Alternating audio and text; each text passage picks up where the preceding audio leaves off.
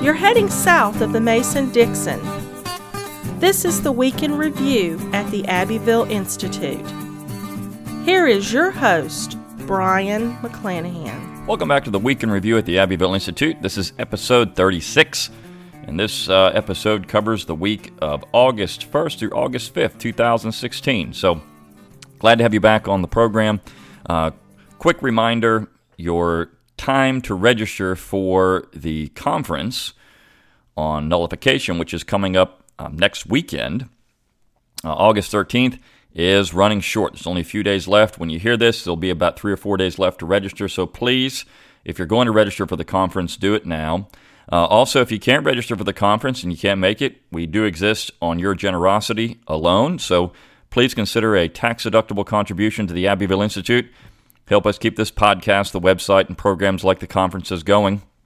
We need your help at all times. So please consider that and help us explore what's true and valuable in the Southern tradition.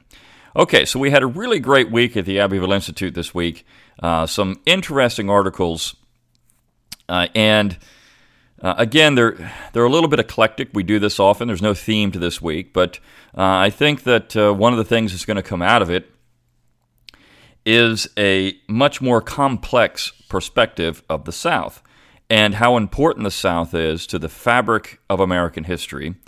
And also, I think one thing we're going to get out of this is that issues that are often seen as black or white, so clear-cut by your mainstream historians, aren't so much. If you really dig deeper and look at the issues and the causes of things and what created many of the problems in the first place in American history. So, let's get started. The first piece we had this week is entitled The Tariff and Other Tales from Alabama by James Rutledge Roche.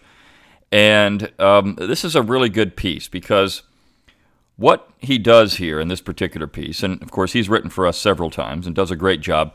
His articles are very well researched and nicely written.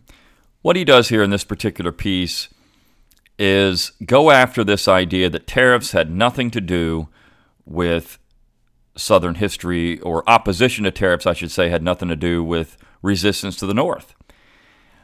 This is a blatantly false notion that has been perpetuated by essentially mainstream historians who want to pitch a certain narrative of the war. And not long ago, there was a daily show with Jon Stewart. He had a panel of quote-unquote mainstream historians opposing Judge Andrew Napolitano on this particular issue, and they essentially ambushed Napolitano. And I wrote a piece for this. This was a couple of years ago for the Abbeville Institute. But what James does here is go after this particular position that tariffs had nothing to do with Southern opposition to the North, that it was all about slavery and only slavery. Now, if you read the Philadelphia Convention debates in 1787, you'll find that people like George Mason were very suspicious about Northern motives in drafting the Constitution.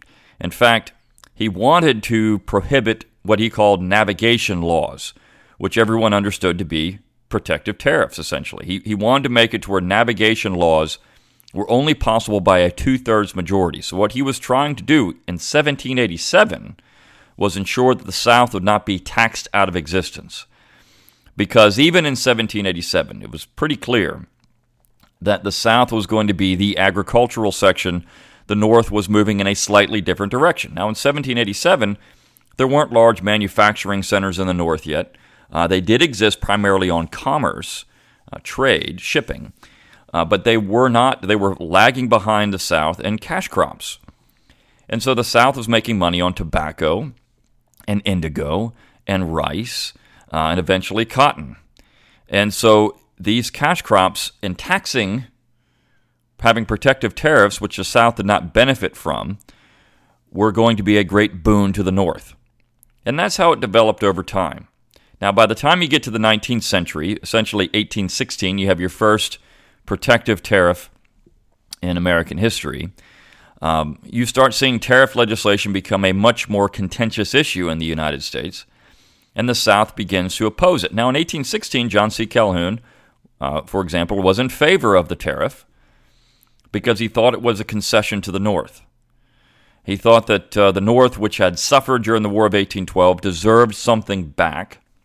And even that particular tariff was not as high as what you would have, say, in 1824 or 1828 or 1832. So what this did essentially is start a cascading process by which the tariff is going to be made a much more contentious issue, and it's going to get higher and higher as we move along. So what James does here in this particular piece is examine the speeches from two Alabama congressmen, and this has to do with the Morrill Tariff. Now, the Morrill Tariff was passed just before Abraham Lincoln took office, and it was a very high protective measure. Now, it was blocked for a time by the South. And so these two Alabama congressmen, Sydenham Moore and George S. Houston. George S. Houston, by the way, became the quote-unquote redeemer governor of Alabama after the war was over. They had some very important speeches against the tariff. And this showed that the tariff was a major issue, that it wasn't just some side issue that nobody thought about. In fact, James does a very good job. He actually quotes Howard Zinn, whose A People's History of the United States has sold, over 1 million copies. It's the standard left-wing textbook on American history. And he quotes Zinn in that particular book.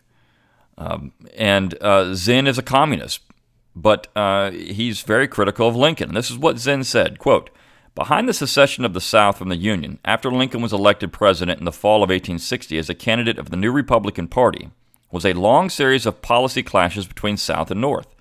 The clash was not over slavery as a moral institution. Most Northerners did not care enough about slavery to make sacrifices for it, certainly not the sacrifice of war. It was not a clash of peoples. Most Northern whites were not economically favored, not politically powerful. Most Southern whites were poor farmers, not decision makers, but of elites. The Northern elite wanted economic expansion, free land, free labor, a free market, a high protective tariff for manufacturers, a Bank of the United States. The slave interests opposed all that.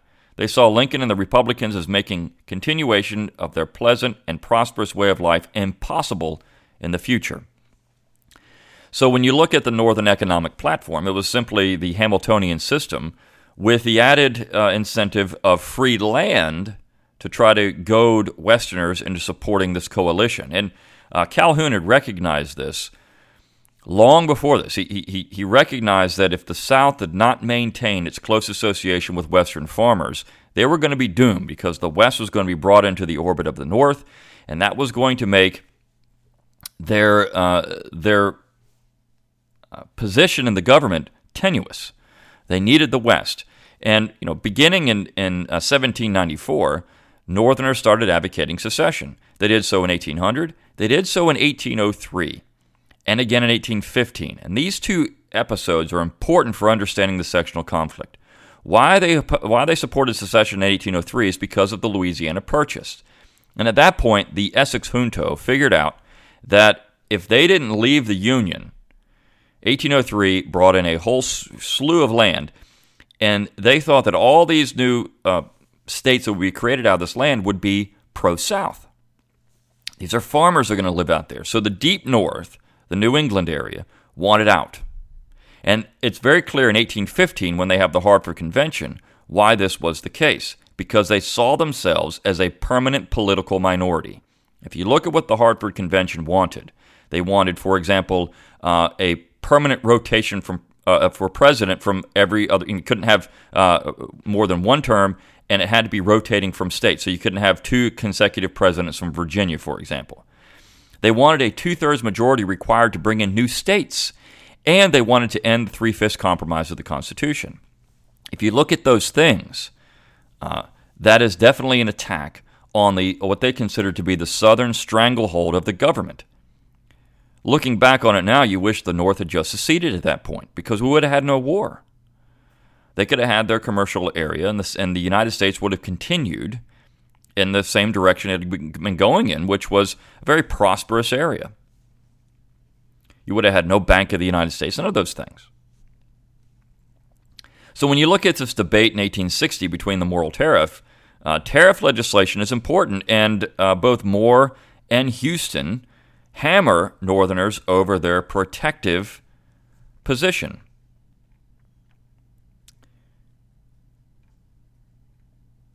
So, in one particular case, James goes on to say, Houston defended the classical liberal theory of free trade, which had taken deep root in the South due to a trade-based economy.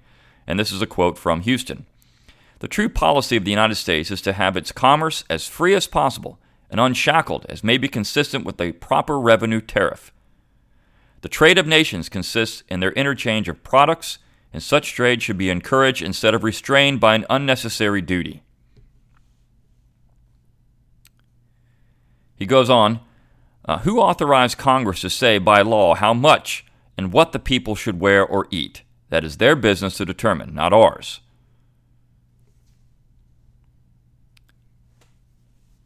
So here we have Houston promoting what the United States was intended to be, which was a free trade zone. I mean, again, if you look at this idea of regulating commerce, Roger Sherman of Connecticut said it best. What we want here, essentially, is commerce to be free over the United States. We don't want tariffs between states and all those other things that have been going on. We want a free trade zone. That's all they meant by that. They didn't mean to go out and jack up tariffs and regulate trade so that you're making some people rich at the expense of others.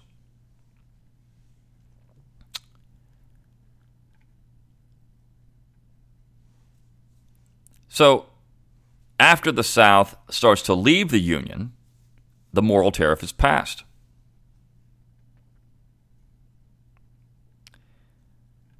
And then he goes into talking about the Confederate commissioners that came from Alabama. So this is an interesting story because a man named Charles Dew has made quite a stink of this in his book Apostles of Disunion. This is a thinly veiled polemic against what he calls neo-Confederate history. And it's a little tiny book, but I mean it's a very popular book. And what he does is go out and show that these commissioners from the South were invested in a quote-unquote apostles of racism, more accurately, position where they were challenging other Southern states to secede because it's the only way to maintain whiteness, this idea of whiteness now. But they talked about a lot of other things too, and so he cherry picks in this book. Now, he does conclude the entire speeches from some of these commissioners in the appendix of the book, but he does cherry pick quite often, and he does so with the commissioners to Delaware, for example. But in this particular case, James talks about some of these commissioners. So he says, the Alabama commissioner to Kentucky, Stephen F. Hale, recounted how the North had, quote, waged an unholy crusade against our lives, our property, and the constitutional rights guaranteed to us by the compact of our fathers. Hale then recounted how the South, by contrast, had not only, quote, freely conceded to the North her constitutional rights, protected the person and property of her citizens, and enforced every law of the Congress, but also, quote, submitted ever since the foundation of the government with scarcely a murmur to the protection of their shipping, manufacturing, and commercial interest by odious bounties, discriminatory tariffs, and unjust navigation laws, there's that navigation laws, passed by the federal government to the prejudice and injury of their own citizens. According to Alabama's two commissioners to North Carolina, quote, the benefits that have been conferred upon them in the shape of tariff laws, navigation laws, fishing bounties, land laws, which are homestead laws, and internal improvement laws have been important aids to their mutual prosperity, a prosperity which is, in fact, to a great extent, the result of burdens upon the agricultural interest of the South. So they didn't talk about tariffs, eh? They didn't talk about this economic clash. Of course they did. Of course they did. They knew this was there.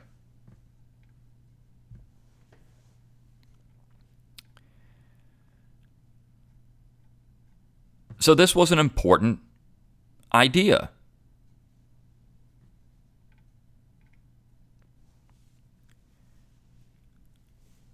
And James brings up the fact that Calhoun said this. This is a quote from Calhoun, speaking of this issue of tariffs. Quote, "The case then fairly stated between us and the manufacturing states is that the tariff gives them a protection against foreign competition in our own market by diminishing, in the same proportion, our capacity to compete with our rivals in the general market of the world. We are told by those who pretend to understand our interests better than we do that the excess of production and not the tariff is the evil which afflicts us. We would feel more disposed to respect the spirit in which the advice is offered if those from whom it comes accompanied it with the weight of their example.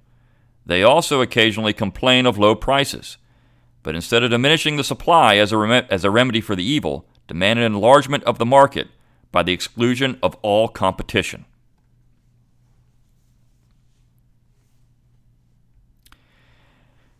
And James concludes with this: "The crisis of slavery was certainly the main, yet oversimplified and presentized cause of secession. Secession was not an act of war, however, and thus the cause of Southern secession was not necessarily the cause of the war. In other words, why the South seceded was not the same as why the North invaded. While the South seceded to protect her way of life, of which slavery was the cornerstone, the North invaded not to abolish slavery, but to impose her agenda, of which tariffs were the cornerstone. Acknowledging the role of tariffs in Southern secession and Northern invasion has not required denying the role of slavery, just some historical context and intellectual honesty." So this was a very even-handed piece, and I think important for discussing this issue of tariffs. He's right. The war, what caused the war, is different than what caused secession. And secession had been openly discussed, North and South, for the entire 80 years of American history to that point, under the Constitution. It was even discussed before the Constitution was written and ratified. People were talking about leaving the Union then. The Union wasn't working. So it's just amazing, and this is getting into this idea of a nationalist myth, which I'll talk about in a couple of pieces. It's amazing how that narrative of slavery only, and that nationalism was the dominant and most enduring and idea of the antebellum South, that everyone was really a nationalist, and that states' rights was kind of this fringe idea. It was the central idea. States' rights, or the compact fact of the Constitution, was the central idea of American history. All right, on Tuesday we published a little piece entitled "The Unionist Davis versus the Radical Lincoln." And this is by Bernard Thursam, and it comes off his website circa 1865. He points out quite clearly that Jefferson Davis was a conservative, and that he was trying to save the Union. Davis was part of the Committee of 13, as was George S. Houston, by the way. And the Committee of 13 was determined to try to come up with a compromise proposal to save the Union. It's just that every Republican on the committee rejected it, and Davis wisely said, look, if we can't get any Republican support for any of these compromise measures, we're not going to let them go through. So the Crittenden Compromise, which would have passed probably 8-5, Davis and Toombs switched their vote and made it defeated it 7-6 because the Republicans wouldn't support it. And of course, Abraham Lincoln was telling his Republicans, don't support any compromise proposals.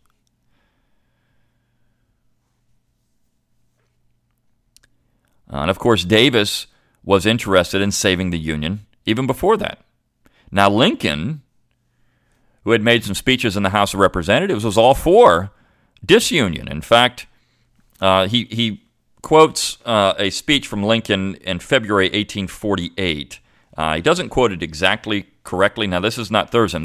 This piece actually came from the Southern Historical Papers. Lincoln had said something like this, quote, "Every people who have the will and power for it possess also the right to rise, shake off their government, and establish a new one which suits them better. This is an invaluable, sacred right which will at some time free the world." So that's not exactly what Lincoln said, but it's very close. Lincoln was in favor of secession in 1848, but he wasn't in favor of it in 1860. And so this piece from the Southern Historical Papers goes on. "And who was this man who in a certain manner pressed into the hands of the Southern states the right of throwing off a hated government? It was Abraham Lincoln. The one who praised and invoked the concord of union was, by his contemporaries, stigmatized as a traitor. The other, speaking about Davis, is esteemed and venerated today by many as a defender. He's talking about Davis before then. The one who praised and invoked the concord of the Union was, by his contemporaries, stigmatized as a traitor. Says Davis, he supported the Union. The other is esteemed and venerated today by many as the defender and preserver of the Union. But Lincoln was for secession. And this piece also points out that for a long time, the southern states, quote, had a greater aversion to slavery than the northern states. It was the South also which at first prohibited the slave trade, and Virginia at the head. When Jefferson Davis was born, the slave trade was in the hands of only northern merchants who had made terms with the slave planters of South Carolina.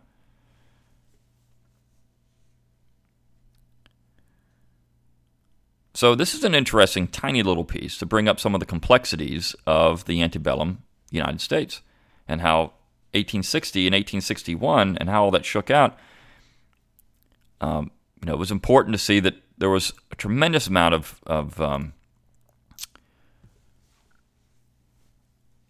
as I said, complexity here that most people don't often discuss.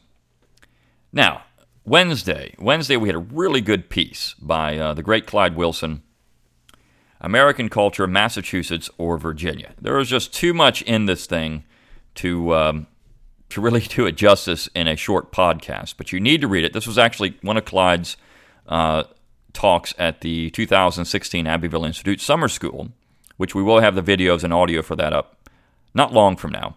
But you can see this particular talk. And he talks about how Virginia was the embodiment of American culture.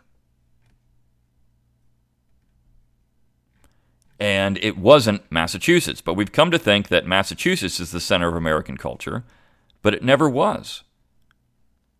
And he goes back to the colonial period and how Southerners looked at the land and society in contrast to Northerners.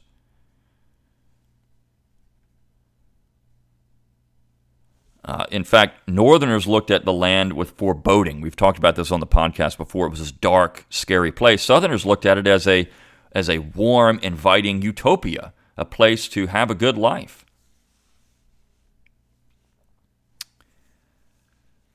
And Clyde goes on to say, defining the South has long been a parlor game. True, what we mean by Southern is debatable ground.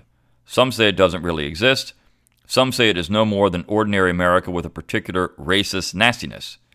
Because of a long campaign of cultural imperialism and the successful military imperialism engineered by the Yankees, the South, since the war to prevent Southern independence, has been considered the problem, the deviation from the true American norm. Historians have made an industry of explaining why the South is different and evil. For that which defies the American is by definition evil. Is the South different because of slavery, white supremacy, the climate, illiteracy, poverty, guilt, defeat, Celtic wildness rather than Anglo-Saxon sobriety? It is never asked, he says, what is actually wrong with deviating from New Jersey and Ohio. Why is it automatically and unquestionably defined as a defect in need of remedy by the superior Yankee?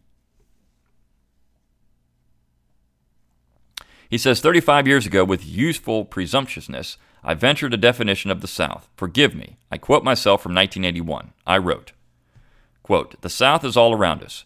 People all over the world are studying it as if it is a reality. It has arrested the attention of countless observers. It has provided a compelling means of identification for millions of people over many generations. I would define the South as an inherited way of life, expressed in a number of personality and cultural characteristics that are spontaneously shared by a substantial number of inhabitants of the United States. This way of life correlates with a particular history and geography, but has an independent existence. He says, in my opinion, the South has always been primarily a matter of values, of human attitudes and conduct, a particular repository of intangible qualities in a society particularly preoccupied with the material. That is what we mean by the Southern tradition. American society is in desperate need of those values. He says it makes little sense to treat the South at any time before the war as deviant. In territory, population, political, and cultural influence, the South was a preponderant part of American development during all this period. Postulating a South to be explained as a deviation also leaves a standard of what is normally American undefined and undescribed. It is simply assumed without thought that the North came into dominance in 1865 is a kind of universal and unquestionable norm against which everything else in the world is to be measured. And so what you have is the northern version of American history. And he gets into that.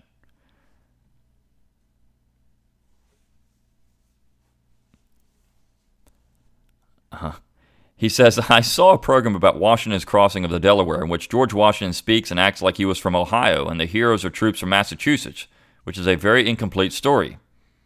And a docudrama about the plain Democratic John Adams has him anti-slavery in 1776 in contrast to a fop from South Carolina. The real John Adams wrote that Southern slaves were as well off as the lowest class of Northern workers, that the argument over slavery was about words rather than realities, and he told Jefferson late in life, at the time of the Missouri controversy, that he was willing to leave the issue of slavery entirely to Southern men whose concern it was. And in the noisy TV series The Sons of Liberty, I do not think we will ever see Sam Adams as a slave owner who brought his people with him when he came to Philadelphia to sign the Declaration of Independence.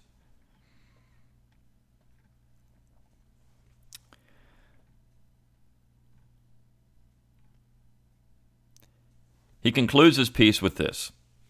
The Northern elite who dominate American society have no roots, which is why they can blithely ship American jobs and capital abroad for a marginally increased profit. They also have no real culture or religion. Thus, their natural human search for meaning makes them prey to ideological fads like the rabid federalism of the early republic and the pseudo-religious abolitionist crusade. This has happened repeatedly in American history whenever the Southern tradition has been weak. We had such a period of insanity known as the 60s. We are suffering through another regime of crazed abstractions right now, when our rulers live under the delusion that they can manage the earth and the fundamentals of nature such as male and female can be abolished at will. Until recent times, Southern Democrats filled the role of conservatism in the national agenda. Now there are no Southerners in Congress, only Democrats and Republicans. The South has become merely a rotten borough of both national political parties, and there is no preservative force left. But only the Southern tradition can provide the base to restrain these empowered destroyers of society. It is past time for the Southern tradition, the last best hope of America, to rise again. And that's what we're doing here at the Abbeville Institute, and why pieces like this are so important. And why going to our summer school is so important, and coming to our conferences is so important. This is the message you get. And the internet allows us to level the playing field, so to speak. So this is just a wonderful piece. Highly worth your time to go out there and read it. We've talked about this difference between Southerners and Northerners quite a lot on this podcast, and what the Southern tradition means and how important it is to the fabric of America, to our understanding of what America is and what America was, not what it could be, because it's not a utopian fallacy. It's based on concrete reality. The idea of progressives, and of course Northerners, is to make an America which exists only in their head and which they will never achieve. That's the difference. Southerners looked at things in concrete terms. They loved what they had, not what they could be. Now, they did view this land around them as a bounty to be used to improve their lives. But they were going to do it through their own construct, their own culture, their own morals, their own values, their own religion, their own institutions. They were going to do it that way. And they didn't tell Northerners how to live. They just lived how they wanted to live. And I think that's the thing that people miss in American history. These abstract notions of what America could be or what it should be is utopianism in its worst form. Because no one looks at what they have and say, this is good, I'm content.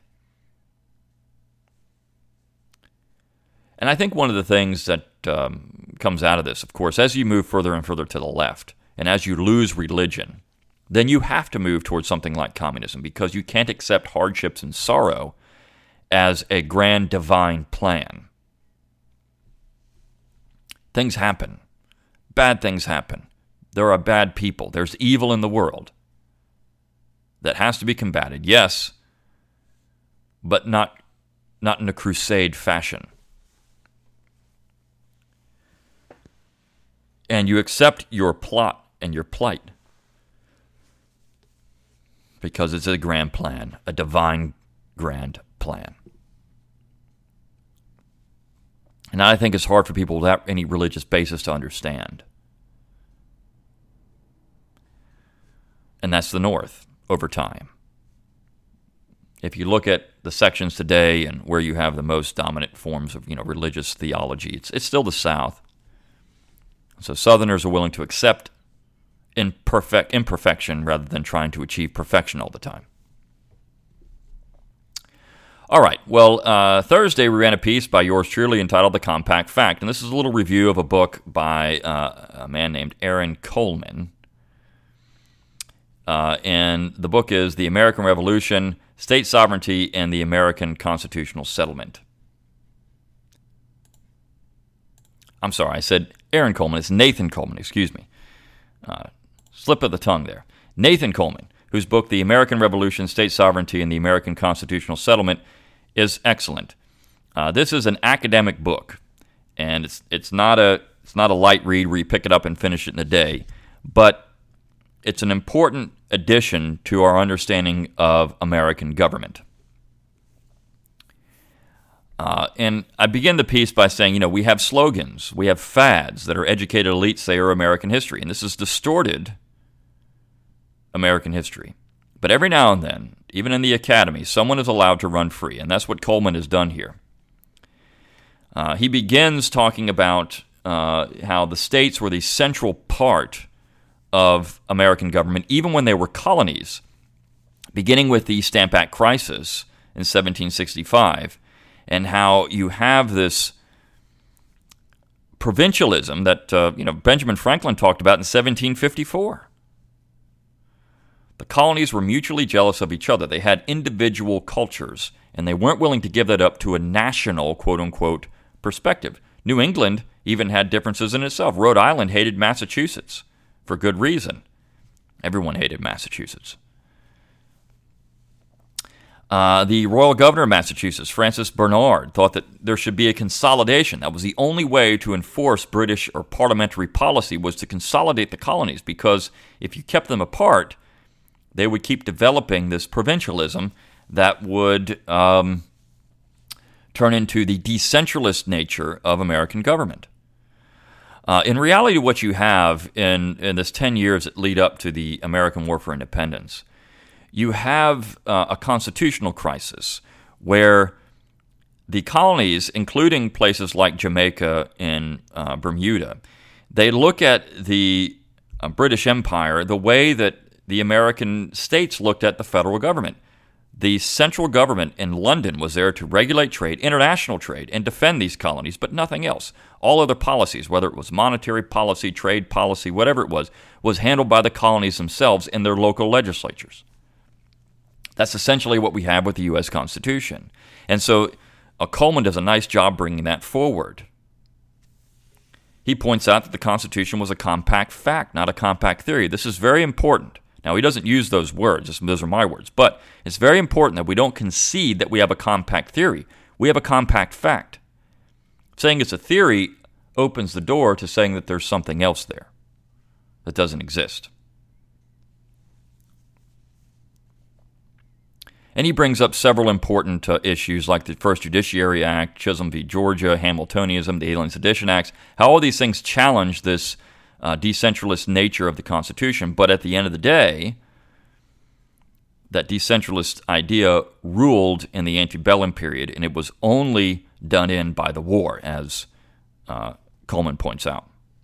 So this is a very good book. It's expensive, unfortunately. It's, I think, $70.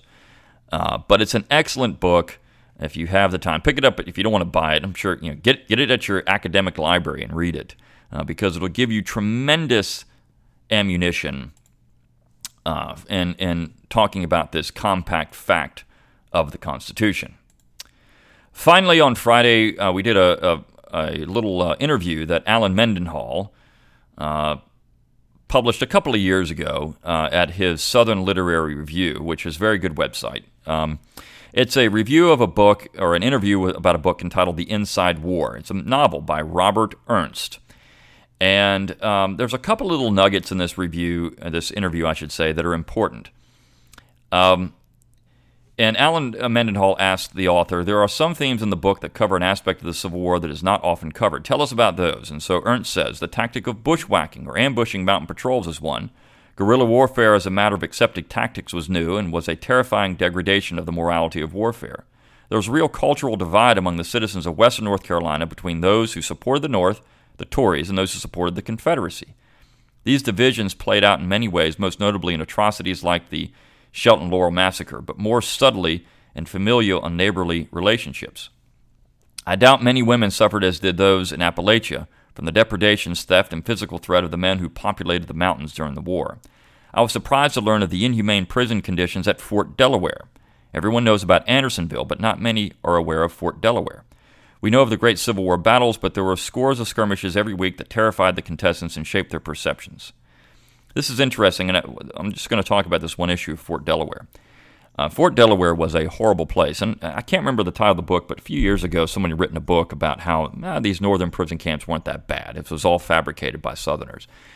But I don't think you can say that. I mean, you look at places like Camp Douglas, Fort Delaware, Fort Lafayette. These were horrible places, and of course you had political prisoners in these places. And the fact is the Union had the means to take care of prisoners, whereas the South did not. And I think that's one often lost component about the war is the terrible treatment of Southern prisoners in northern prison camps. How they were starved on purpose. They were disease-ridden, filthy places. They were denied, for example, in Camp Douglas, coats in the brutal winter of Illinois. They couldn't even get the proper materials to protect themselves from the weather. This was willful, inhumane treatment of people. At Fort Delaware, these men were required to drink mosquito-infested water. Dead bodies were stacked outside, and of course that's going to create disease. Fort Delaware was just a terrible place. And so you don't often have that narrative. Everyone focuses on Andersonville. Oh, Andersonville, as horrible was. And it was horrible. But they didn't have the means to take care of people, and the guards often had the same rations as the men inside the prison itself. And of course, Lincoln stopped exchanging prisoners at one point, cut off the prisoner exchange. So this is an often overlooked part of the war that's just horrible. And these northern prison camps, and I've looked into this when I was writing my dissertation on James Byard. There were letters that were written from citizens of Wilmington, Delaware, to the government, urging them to accept humane or humanitarian aid to these prisoners, and they were denied. So this is a part of the war that's not often talked about. And this is a nice little interview about this particular book. And, of course, you can buy the book on Amazon. It looks like a really interesting read. I haven't read it yet. It's a really interesting read, a nice little novel, and a nice addition to quote-unquote Civil War literature. He also brings up the fact that the war produced this tremendous push for literature and understanding who we are as a people and culture and other things. And I think that is true. The war did produce that ultimately. Okay, so don't forget, we've got our conference coming up, August 13th, 2016, Atlanta, Georgia. We hope to see you there. We only got a few days left to register for that conference. Please also consider making a tax-deductible contribution to the Abbeville Institute. Help us explore what's true and valuable in the Southern tradition. Keep this podcast and these website going. But until next time, good day.